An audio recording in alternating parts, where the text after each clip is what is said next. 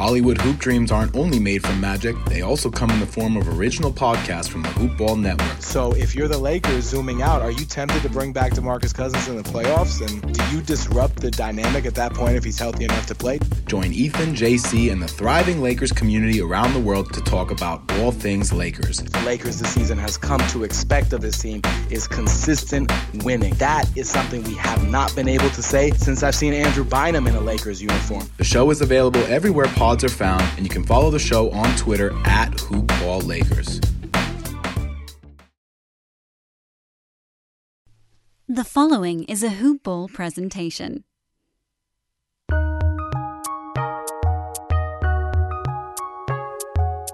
Welcome to the Fantasy NBA Today podcast.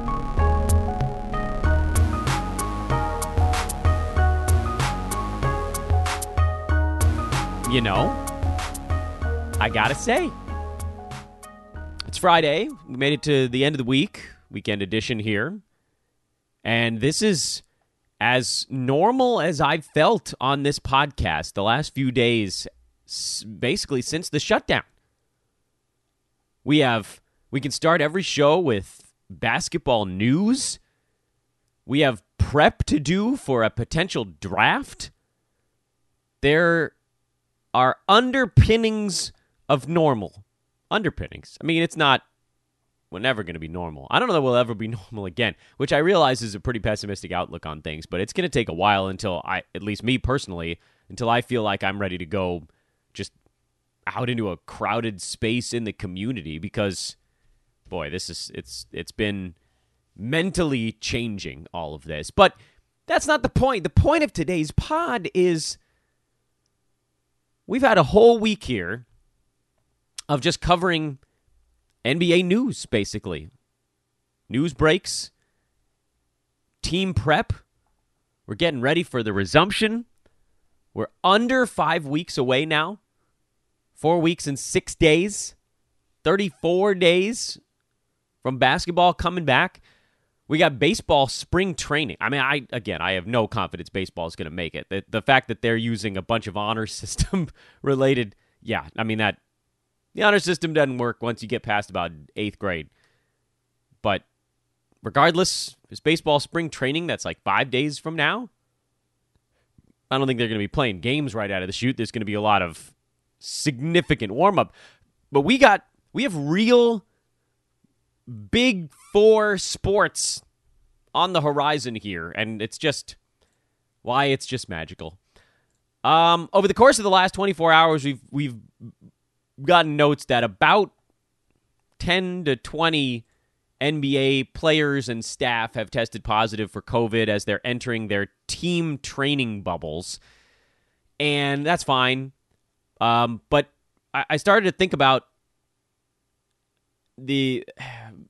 what it means for these different teams. This is actually, to me, the scariest part of the NBA resumption because teams are in their own little training camp pockets.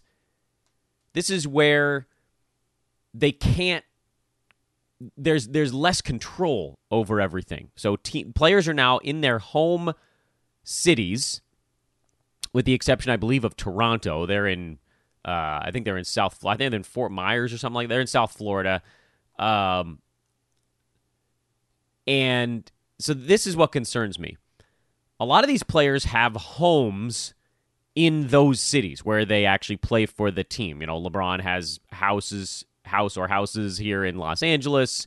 Anthony Davis lives in Los Angeles. The players who have hundreds of millions, tens or hundreds of millions of dollars can very easily just buy a home in the city where they're playing. There are a lot of journeymen and young NBA players who were more than likely living with teammates, crashing, staying in hotel rooms, things of that nature, renting a place that maybe they gave up when the season shut down, or maybe they continued to pay for it but weren't living there. Regardless, particularly for a team like Toronto, not playing in their home city, this is the part that scares me because they're not inside the Orlando bubble, which, as we learned yesterday, is going to be well monitored, patrolled. There's going to be security officials to keep people out of the bubble. There's all these different checkpoints, so anybody going in and out We're aware of it.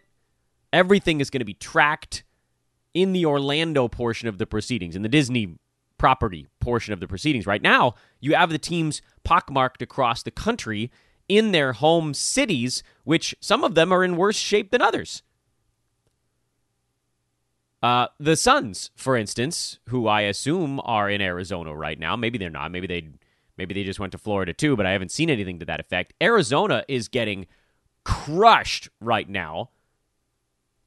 Opened up way early, and they're getting hammered with arguably one of the worst waves that we've seen, and no one's really paying attention to it. And I would encourage all of you to see if there's someone you can help in Arizona right now, because it's not good out there. But that puts a team in a city with a massive outbreak happening and living among that city. So they're going to have to figure out, they got to get everything set up. If there are players that, I mean, I'm sure some of them lived there during the 3.5-month hiatus, but there are going to be players on those teams that aren't living in Arizona, or weren't, I should say, past tense, that just came back or are on their way to come back getting tested prior to this training camp.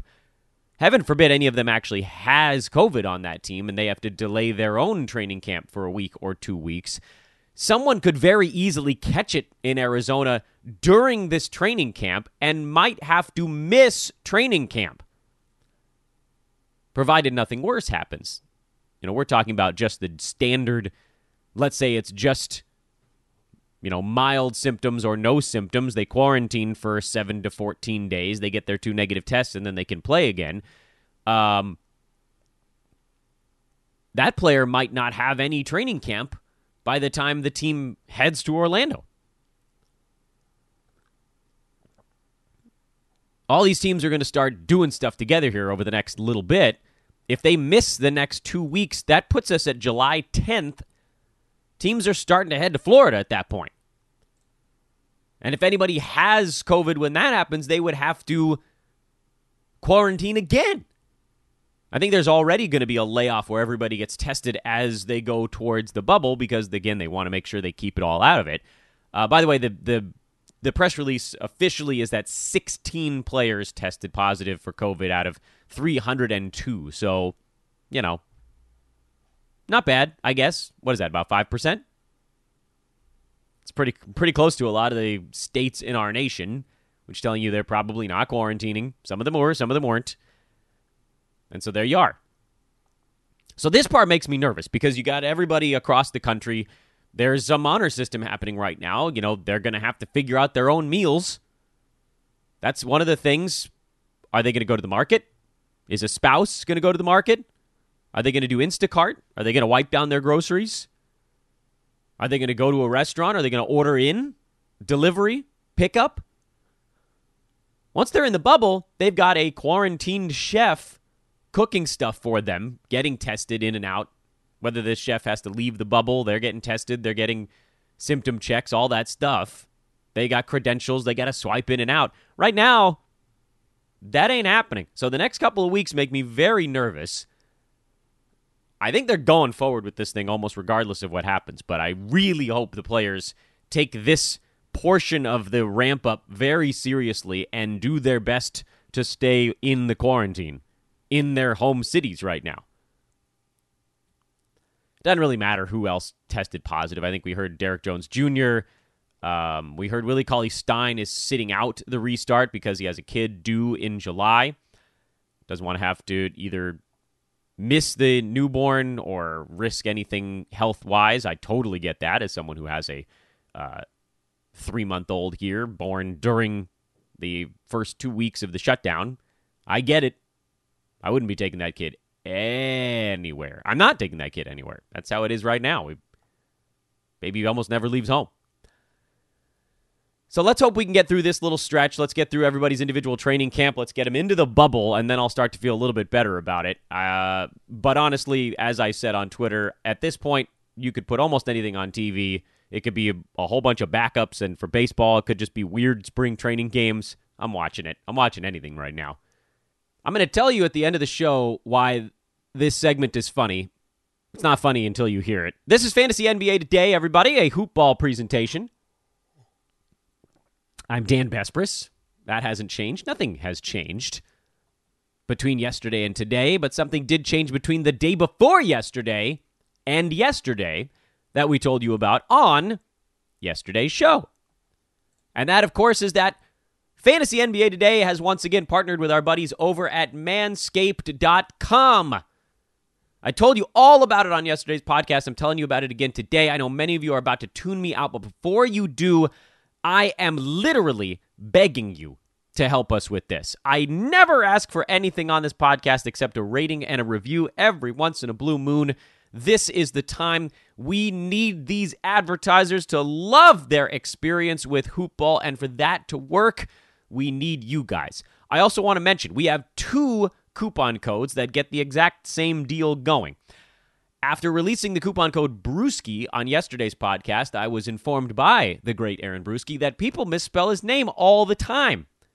Never really occurred to me because I see it all the time. He and I are talking often about things at Hoopball. And so we went back to Manscaped and we said, hey, can we get a second code just in case someone's like, I don't know how to spell this dude's name. El Arquitecto, how do we spell his last name? So we have 2 coupon codes. If you want to use Brewski, that's fine. It's Bruski, but an easier one to spell is Hoopball20. The 20 is because with our coupon codes, you get 20% off and free shipping at Manscaped.com. Again, those codes are either Brewski or Hoopball20. All one word. You don't need the hyphen, no dots, no nothing in this coupon code. Hoopball20, all one word. Check it out. Go get yourself the new Lawnmower 3.0 with a built-in LED light. I can't get over that new feature. And frankly, I have the Lawnmower 2.0 that was sent to me when we partnered with Manscaped for a couple weeks back in the fall. And it doesn't have a light. And now I feel like I'm, wink, wink, getting shafted. Hardy har har. I know. Thank you, Manscaped. I'm sure you would have loved that joke. So please do check that out. This is a really big deal for us here at Hoopball. We need your assistance. If you guys have been following this show for years and thinking, when is Dan ever going to ask for anything back? It's with advertisers. We need them to love their experience, and that comes down to success. It needs to be a success. So check it out. It actually really is a good product. I've used the Lawnmower 2.0 on my neck. I've used it on, actually, my back, if you must know. I'm a disgusting, hairy old man. And it really doesn't pinch. They're not lying. It really doesn't pinch. It surprised the hell out of me. It doesn't. You don't get those little red pinch marks. Youch. I have a different electric trimmer that I use, on my beard, my sideburns, things like that. It's metal, and it hurts. This one doesn't. So kudos, Manscaped. You made a good product. Now, we need you guys to go get it. Again, coupon codes are either Brewski or Hoopball20. Manscaped.com is the website. Get 20% off and free shipping. We only got through the first 2 teams in the Eastern Conference yesterday. There was too much other stuff going on, but I'm going to make sure we get some headway going today, and we will start our breakdown with the Boston Celtics. The Celtics, who should have been the easiest over money of the season, but of course we're not going to get those bets cashed out, and that is extremely annoying. 43-21 at the time of the shutdown. Boston, you knew they were going to try to show everybody they didn't need Kyrie Irving. This was a Marcus Smart-style team, everybody just going 185% until players broke down, but they had enough horses to cover for it. They were good. For all intents and purposes, they probably outplayed their talent level by playing harder than their competition for long stretches. They were not very good within their own division, believe it or not, at just 7-6. They had Toronto, Philadelphia, Brooklyn in that grouping. The only cake team is New York, the Knicks. So a good division that they didn't really separate themselves from, at least in the intra-divisional games. Meanwhile, remember, Philly was 11-4 in the division. Toronto was 8-4. And I think this tells you what you need to know about Boston, is that they really did beat the teams they were supposed to. Oklahoma City was the poster child of that in the Western Conference. Boston beat the teams that they were supposed to. They had tight, hard-fought games with the better teams of the NBA. They were 27-10 in their own division. They were 16-11 against the Western Conference. So again, as you would expect, had more success against the lesser teams. It's expected. It doesn't always work out that way for teams, but it's what happened with Boston this year. They were also a really fun fantasy team. Jason Tatum took a big leap forward, particularly and almost exclusively in usage. That was the massive jump for him this year. He just decided it was time. Kyrie gone. He moved into an alpha role. Last year took 13 shots. This year took 19 shots. That's a big usage jump. And everything else stayed relatively constant. He played more minutes, so you could add about 10% to all the other stuff going on. Rebounding rate went up just a little bit. Assist rate went up just a tiny bit, but steal rate, block rate, assist rate, rebound, all that stuff was pretty consistent. And then the big jump, again, was usage. His free throw number actually went down this year. What was nice to see is that his usage made a big leap forward, and his field goal percent, although he started the year horribly in that, rebounded well and finished right around his career mark. So that didn't end up hurting him despite taking a bunch of extra shots. As you look towards the future, I guess your hope with Tatum is that maybe he can take a tiny step forward in field goal percent, although I don't know that that's going to be the case. As it stands, he's become quite good at a number of things. The 2.3 combined defensive stats was excellent. Scoring, rebounding, both very good. Almost 3 3-pointers a game on 40%. Just a lot to like there. And if you're looking at simple and easy to achieve upside, it would be free throw percent going from 80.5 back to his career mark, which is closer to 83.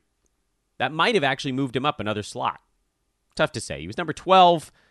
He was pretty close to LeBron James. Slightly better free throw percent. Might have actually elevated him to number 11 or even number 10. And I don't know that there's a reason to think that he's going to change all that much. The usage was the big difference maker for him. Yes, he upped the number of three-pointers he took, but everything offensively he did more of. So in terms of this resumption, seems relatively predictable. The rest of the guys on this team, I don't know if they're quite as predictable for the resumption season, because throughout the regular season, Marcus Smart did most of his damage when one player was out. And for the Celtics, one player was out almost every single game. There was a rotating carousel of injuries, but Kemba Walker only played 50 of their 64 games, so he missed 14. It didn't overlap as much as you might think. It did a little bit, but Kemba missed 14 games. Gordon Hayward missed 19 games. Jaylen Brown missed 14 games. So one of these guys, even Tatum missed 5. One of these guys was out almost every game. I mean, hell, Marcus Smart missed 11 games himself. This is the Celtics we saw pre-Kyrie Irving, where they just played themselves into nagging injuries. And that allowed each guy to have a little bit more of the pie, because instead of Tatum, Walker, Hayward, Smart, Brown, all 5 guys being on the floor, 5 became 4, and so there was just a little bit more for everybody. With the entire team healthy, I don't think Tatum's numbers are impacted almost at all. I don't think Kemba Walker's numbers are impacted almost at all. In fact, he might even be a tiny value here, having disappointed most folks during the regular season with a down year. This is, again, one of those spots where we don't want to get cute. A usage hit generally means a value hit. But he had to play low minutes in some games. He was banged up a bunch. He could very easily come back out here and actually do a little bit more than he was doing pre-break. I don't know precisely where he's going to get drafted. He still has a pretty powerful name in the NBA and fantasy circles, but there's a possibility, to me at least, that he could be a tiny value. Gordon Hayward finished at 44. By the way, Walker was at 42. Hayward, 17, 6.5, and 4. Very good percentages. Not much in the defensive stuff. 1.5 three-pointers. Just pretty good in almost everything. I don't know, man. When guys are reliant on things that are that can fluctuate a little bit. An 8-game sample size makes it a little bit hard to put all your eggs in one basket. Gordon Hayward is a career 45% shooter from the field. He went 50% from the field this year. Now, admittedly, he's getting better looks on a Celtics team that has 3-4 other competent offensive players. He hadn't really been in that scenario before. With Utah, he was a higher volume guy. This was 13.5 shots. He was taking 15, 16 shots his last couple years with the Jazz.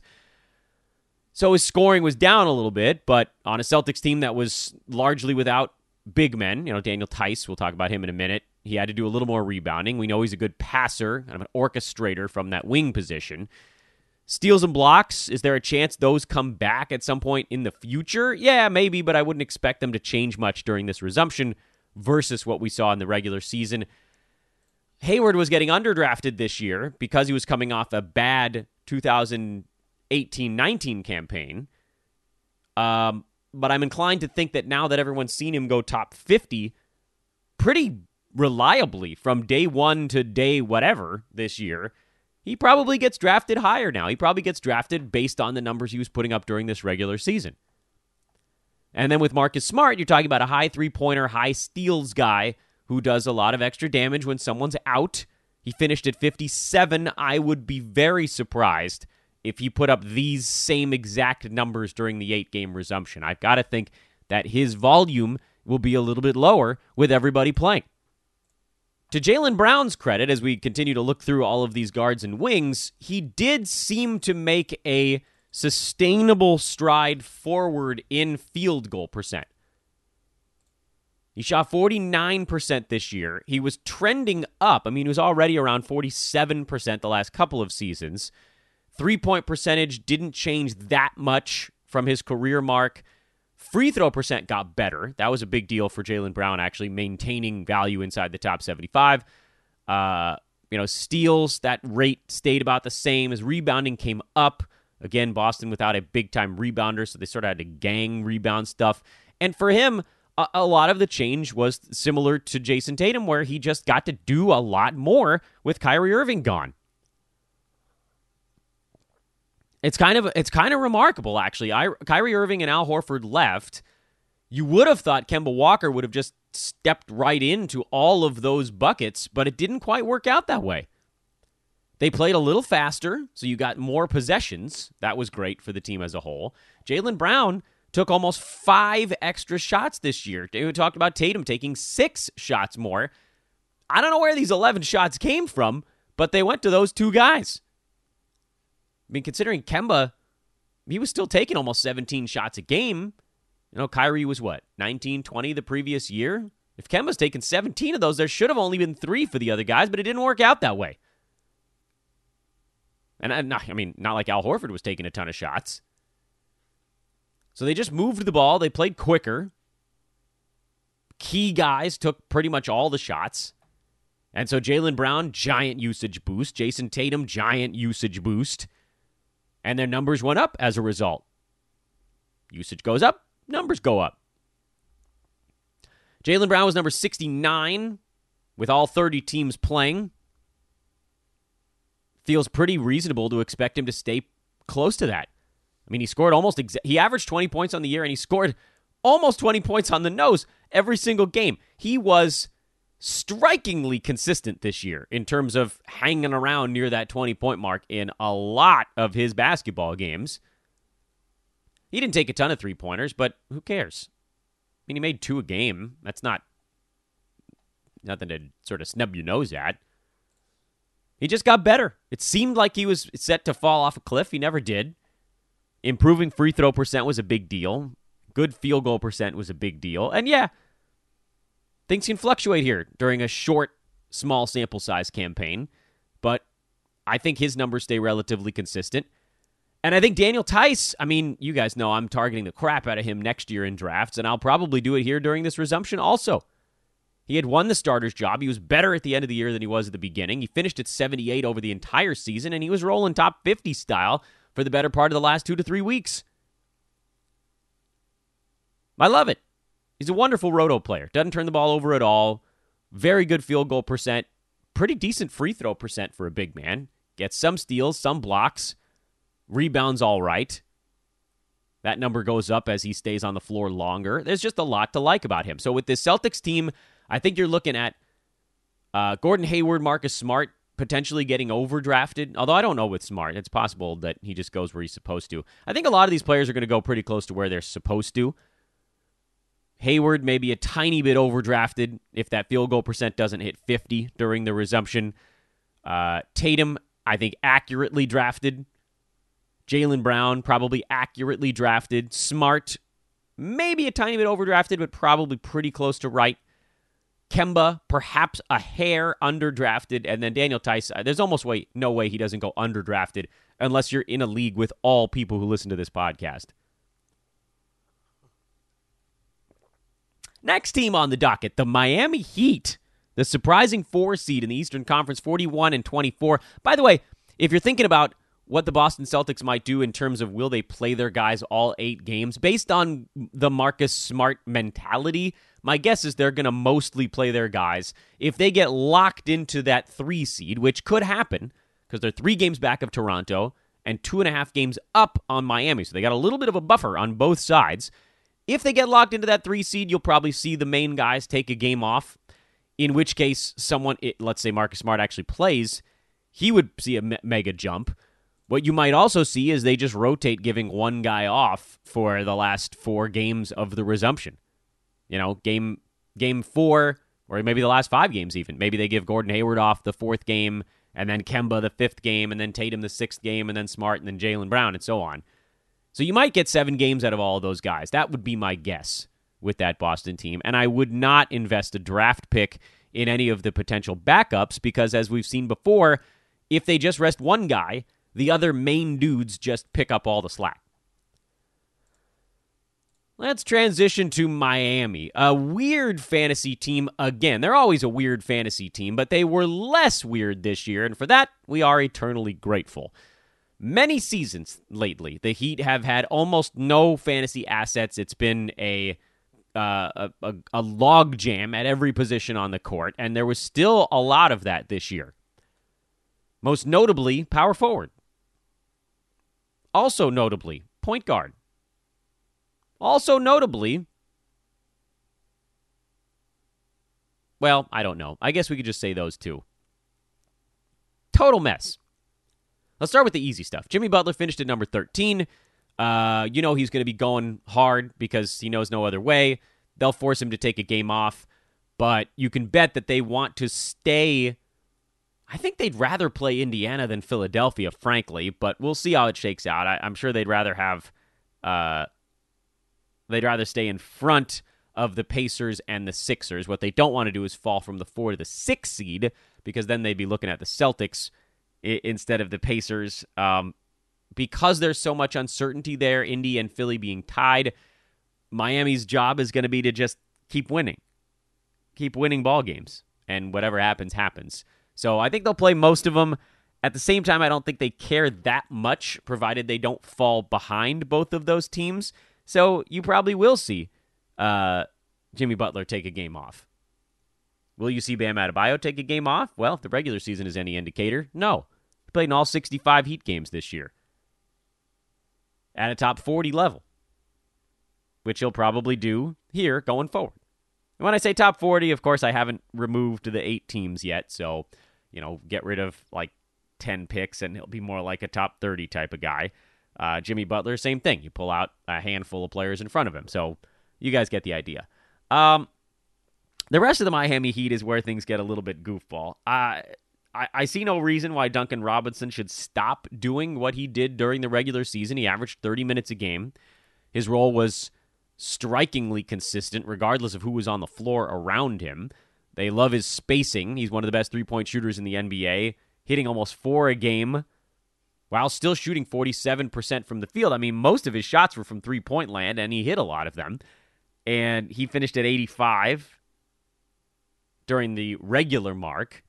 And so he's very much a guy that should be on fantasy teams during the resumption season. In fact, if you get rid of 27% of the teams there, 85 becomes 62. So he could actually be a top 65 guy. during this 8-game sprint. But what about the rest of this Miami Heat grab bag? What about the rest of these names? Derek Jones Jr., COVID positive Derek Jones Jr., Kendrick Nunn, Tyler Hero, Goran Dragic, Andre Iguodala, Jay Crowder. What about these guys? Is there anybody in that group that you should spend a draft pick on? I think the answer is yes. And I think the answer is Jay Crowder, which is oddly upsetting thing to say out loud, but he was actually pretty good. Actually for the whole season, but even more so with Miami. For the year, Jay Crowder finished at number 98, brutal field goal percent, in a largely leadership role with the Memphis Grizzlies, which he did well. After moving to Miami, his role changed a little bit. He wasn't needed as the veteran leader on the floor on a team that already had Jimmy Butler basically filling that particular job. Sure, he could still do it, but he was actually asked to take some shots, mostly three-pointers. His scoring was up in his 13 games with Miami from 10 to 12. His steals were up from 1 to 1.5, which I think was probably more fluky than anything else. Assists and rebounds were fairly consistent. Assists down a tiny bit, less facilitating. Rebounds almost exactly the same. You could probably attribute that to the fact that he played about 1 minute less in Miami than he did in Memphis. Took the same number of shots, but made more of them. Career 42% shooter, 37 with Memphis, 44 with Miami. Who will he be when he comes back? Career 34%er from three-point land, 29 with Memphis, 39 with Miami. If we go on the numbers, you pretty much split the difference. You call him about a 41 to 42% guy from the field. You call him 34 from downtown, and he finishes well within the should be on your team range with the Miami Heat. In fact, in his time with the Heat, which was effectively the last 10 games of the regular season, 13 as we mentioned, he came in, remember he had 2 very big games with Miami that could have actually clouded his numbers. Even after those big games, he shot about 39% with the Heat and was still number 82 over those 3 weeks. 10 points, 5.5 rebounds, 1.5 steals, over 2 3-pointers. Percentage is not very good. There's a lot to dislike about Jay Crowder's fantasy game, the bad percentages being a big one, the fact that his steals jumped for the first time since he played with Boston a half-decade ago. There's some stuff to like. Very low turnovers, going to hit some 3-pointers. They're going to play him because they like his toughness. And overall, it levels off. And plus, you got to get rid of 8 teams again. I mean, if Jay Crowder was borderline with 30 teams, he's absolutely on the good side of the cut line with 22. Remember this. It's a key point to keep in our head. Everybody gets a 27% bump. That's big. That's huge. It's not that their numbers get a 27% bump. You just remove the guys in front of them that were pushing them to the edge of the top 100. Is there anyone else on Miami I would draft? No. Do I think Miami plays most of their 8 games? Yes. What happens when Jimmy Butler is out? Derek Jones Jr. gets a little bit more run. He's the questionable one, by the way. I want to spend a second on him before we wrap this thing up. Kendrick Nunn, Tyler Hero, these were guys that needed their percentages to be good all season long, and they're just not going to be. If you want to roll the dice and say, oh, well, Kendrick's going to shoot 49% for 8 games, be my guest. The averages would just indicate that that's somewhat unlikely. So Duncan Robinson's definitely in. Jimmy Butler, Bam Adebayo, those are obvious ones. Jay Crowder is in. And Derek Jones Jr. is your something of a wild card here. He did more when guys were out. It's as simple as that. If you look at his minute log, it was all over the map. In fact, the very last game he played was the day the NBA shut down. He had 23 points, a steal, and a couple of blocks in a game against Charlotte where, surprise, surprise, Jimmy Butler didn't play. Derrick Jones stepped in, took most of his minutes. So if Butler sits out a game, you might get a Derrick Jones drop-in. Might. There's by no means any guarantee he actually takes 13 shots in a game where Butler sits it out. Kendrick Nunn takes a bunch of shots in games where Butler sits it out. I would still probably prefer not to spend a draft pick on him. I don't think there's going to be enough to where, if you look at the games where Butler was in, Jones was playing closer to 20 minutes a game and he wasn't doing enough in those. He needed to get up near 30. That was when he did a lot of his damage. And he was very good when he was getting up near 30 minutes. 20 minutes, probably not enough. It's questionable, though. It was worth a discussion, at the very least. And he'll probably get drafted in your resumption leagues because he's not awful, even when he's only playing 20 minutes. He's not awful. He'll probably be outside the top 100, even in this resumption format, but not by much.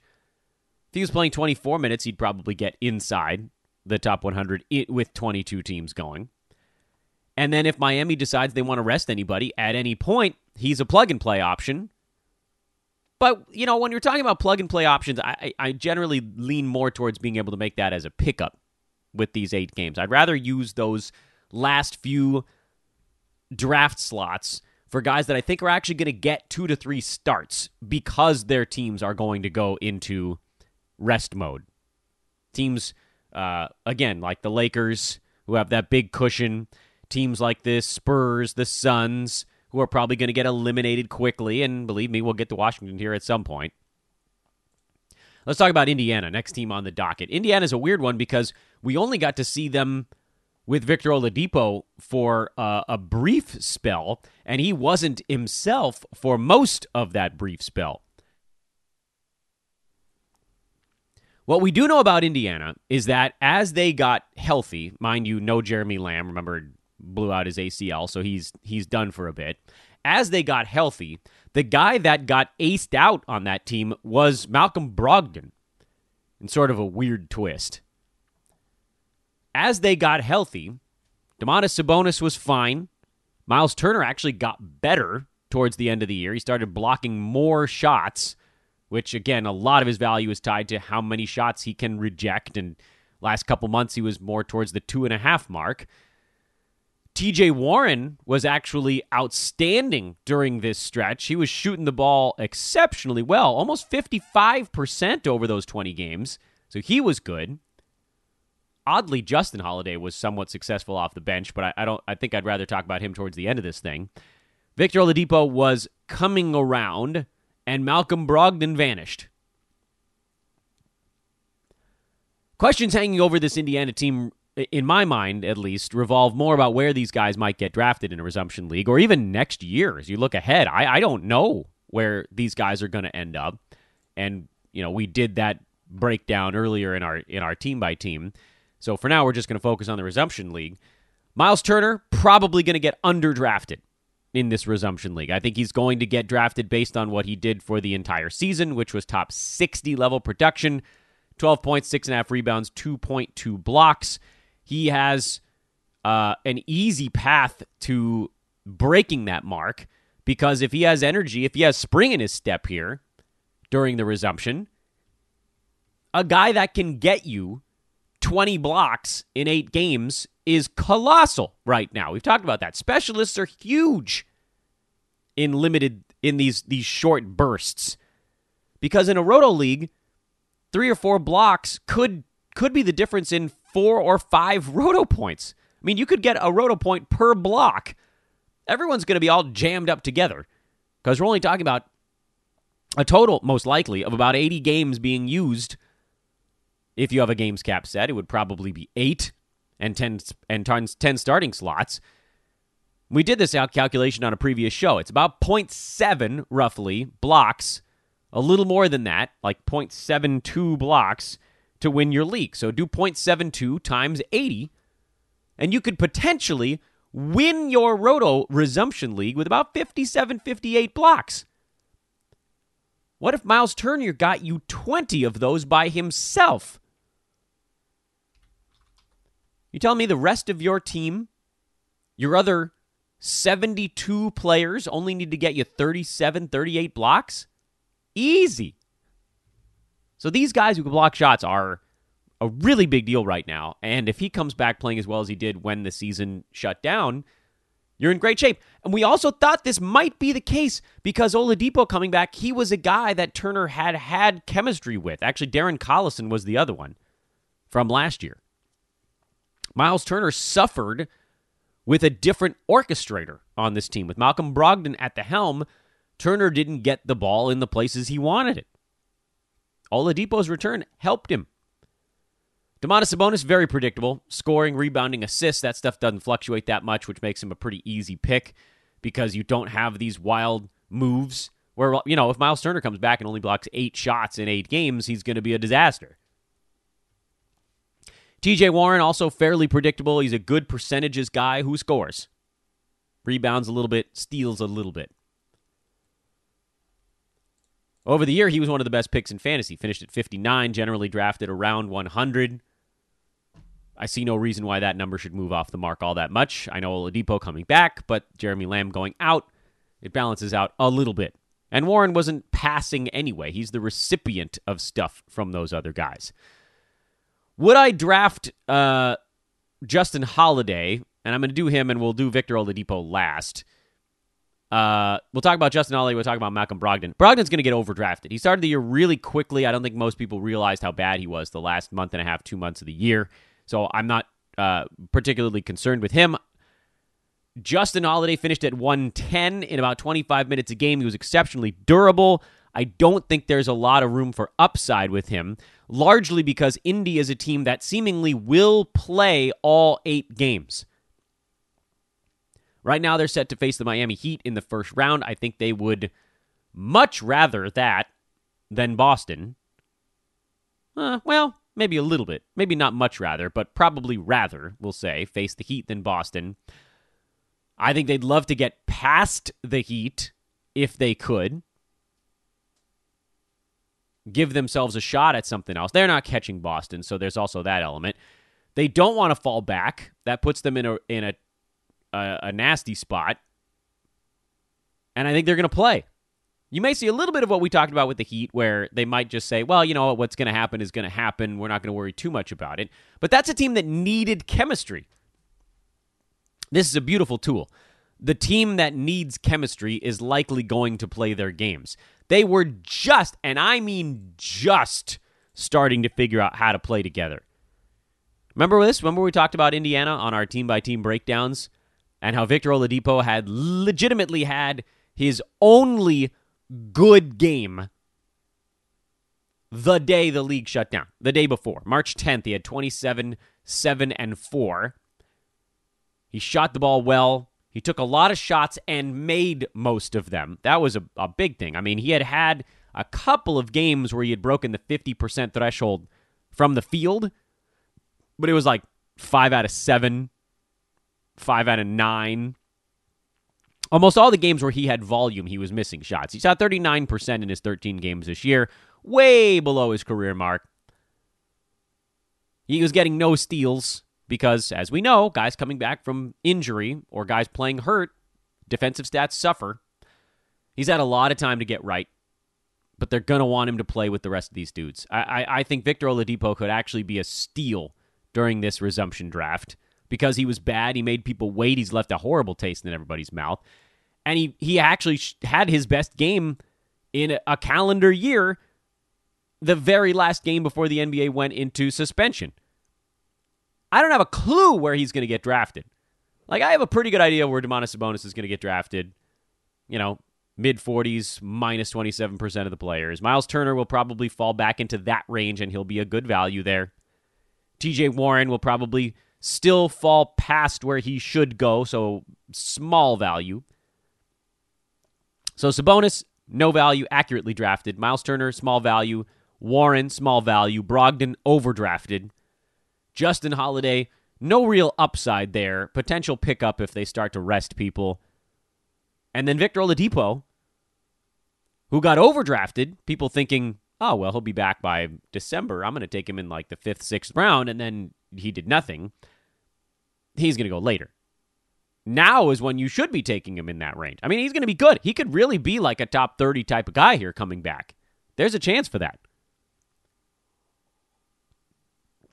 Depending on what he did during the layoff. But I'm not worried about how many games these guys are going to play. Oladipo might get a game off. They want to keep him, somewhat well-rested. But I think he could be a value, too. I think Indiana has a chance to have some nice values during the resumption. I think they have a chance to have some nice values next year, too.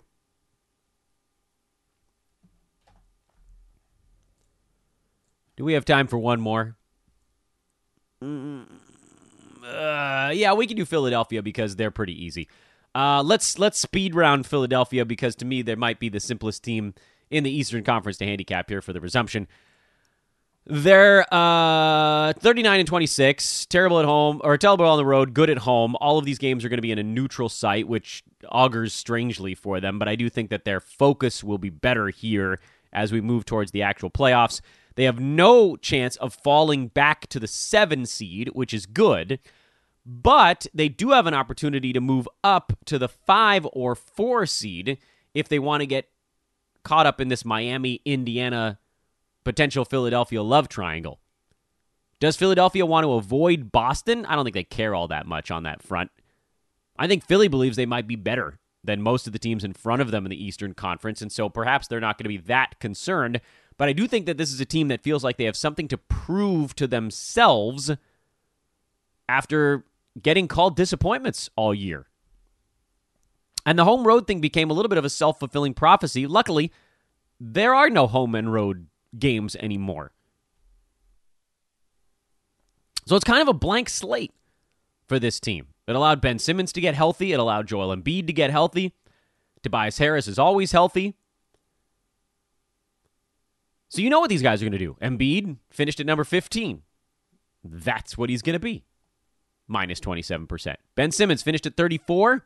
It's probably what he's going to be. Maybe a little bit less. I think he'll probably get overdrafted. The steals at 2.1.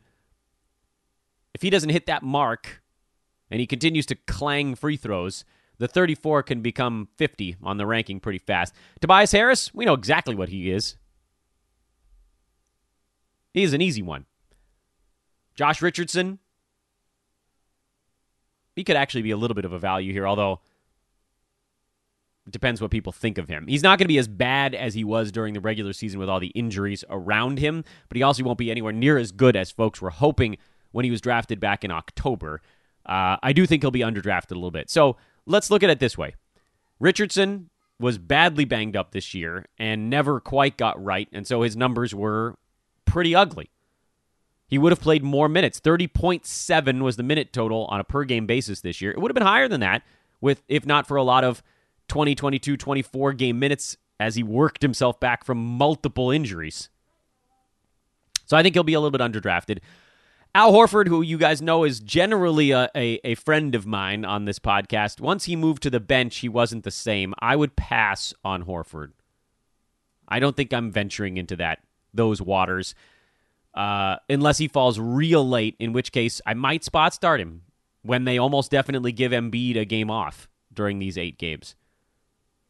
Ben Simmons slightly overdrafted. Joel Embiid accurately drafted. Tobias Harris accurately drafted. That's your 76ers. They're an easy one. We know what these guys do when they're on the floor. We generally know who's going to be on the floor right now. We know that they're going to play as if there's something on the line. But there's going to be that twinge of regular seasonness to it. So I would expect Joel Embiid to play 6 or 7 of these games. I think Simmons will play 7 of these games. Harris might play all 8. Horford probably does play all 8. Why the hell not, especially if his minutes are low off the bench. Richardson's probably going to play all 8, but I'm guessing they'll hold him to 7. So pretty reasonable. 7 is about average. I think if you can get 7, you don't have to worry about it. You don't make an adjustment up or down in your rankings for these guys. So again, very quickly. Richardson, potential value. Not a great one. Don't get me wrong. I don't think he's going to be like a top 60 guy, but I think he'll be inside the top 100, and that makes him worthwhile. Horford scares me. If he scares other people more, well, great, but I think at this point, if he's coming off the bench, I'm just not that interested. Tobias Harris, you guys know I'll always target him because he's a safe play. Top 50, minus 27%. Pull him out of the books. Ben Simmons will get overdrafted. He had a big year. That steals number is about as high as it could possibly go, I think. I mean, who knows? He could average 3 steals a game for these 8, for all we know. But more than likely, that number comes down. If you're the guy that's leading the league in a category, it's hard to maintain the lead in that category. And then Joel Embiid is Joel Embiid. He might even be a tiny bit better.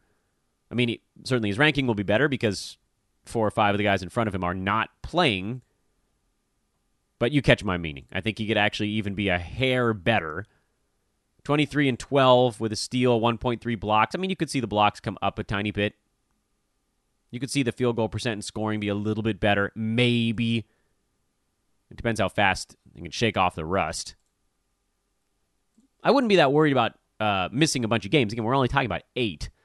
So probably 1 rest game, and I'm guessing they'll try to get those guys in for the other ones. Okay, let's put a pin in it at that point. Because I have a lot of thoughts on Brooklyn, Orlando, and Washington. And we will finish those up first thing next week.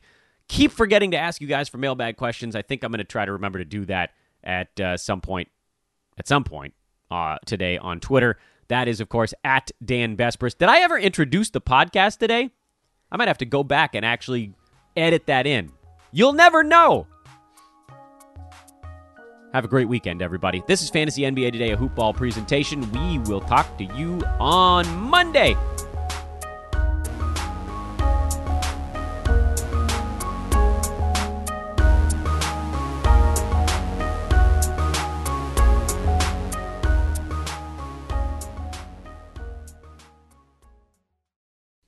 This has been a Hoop Ball presentation.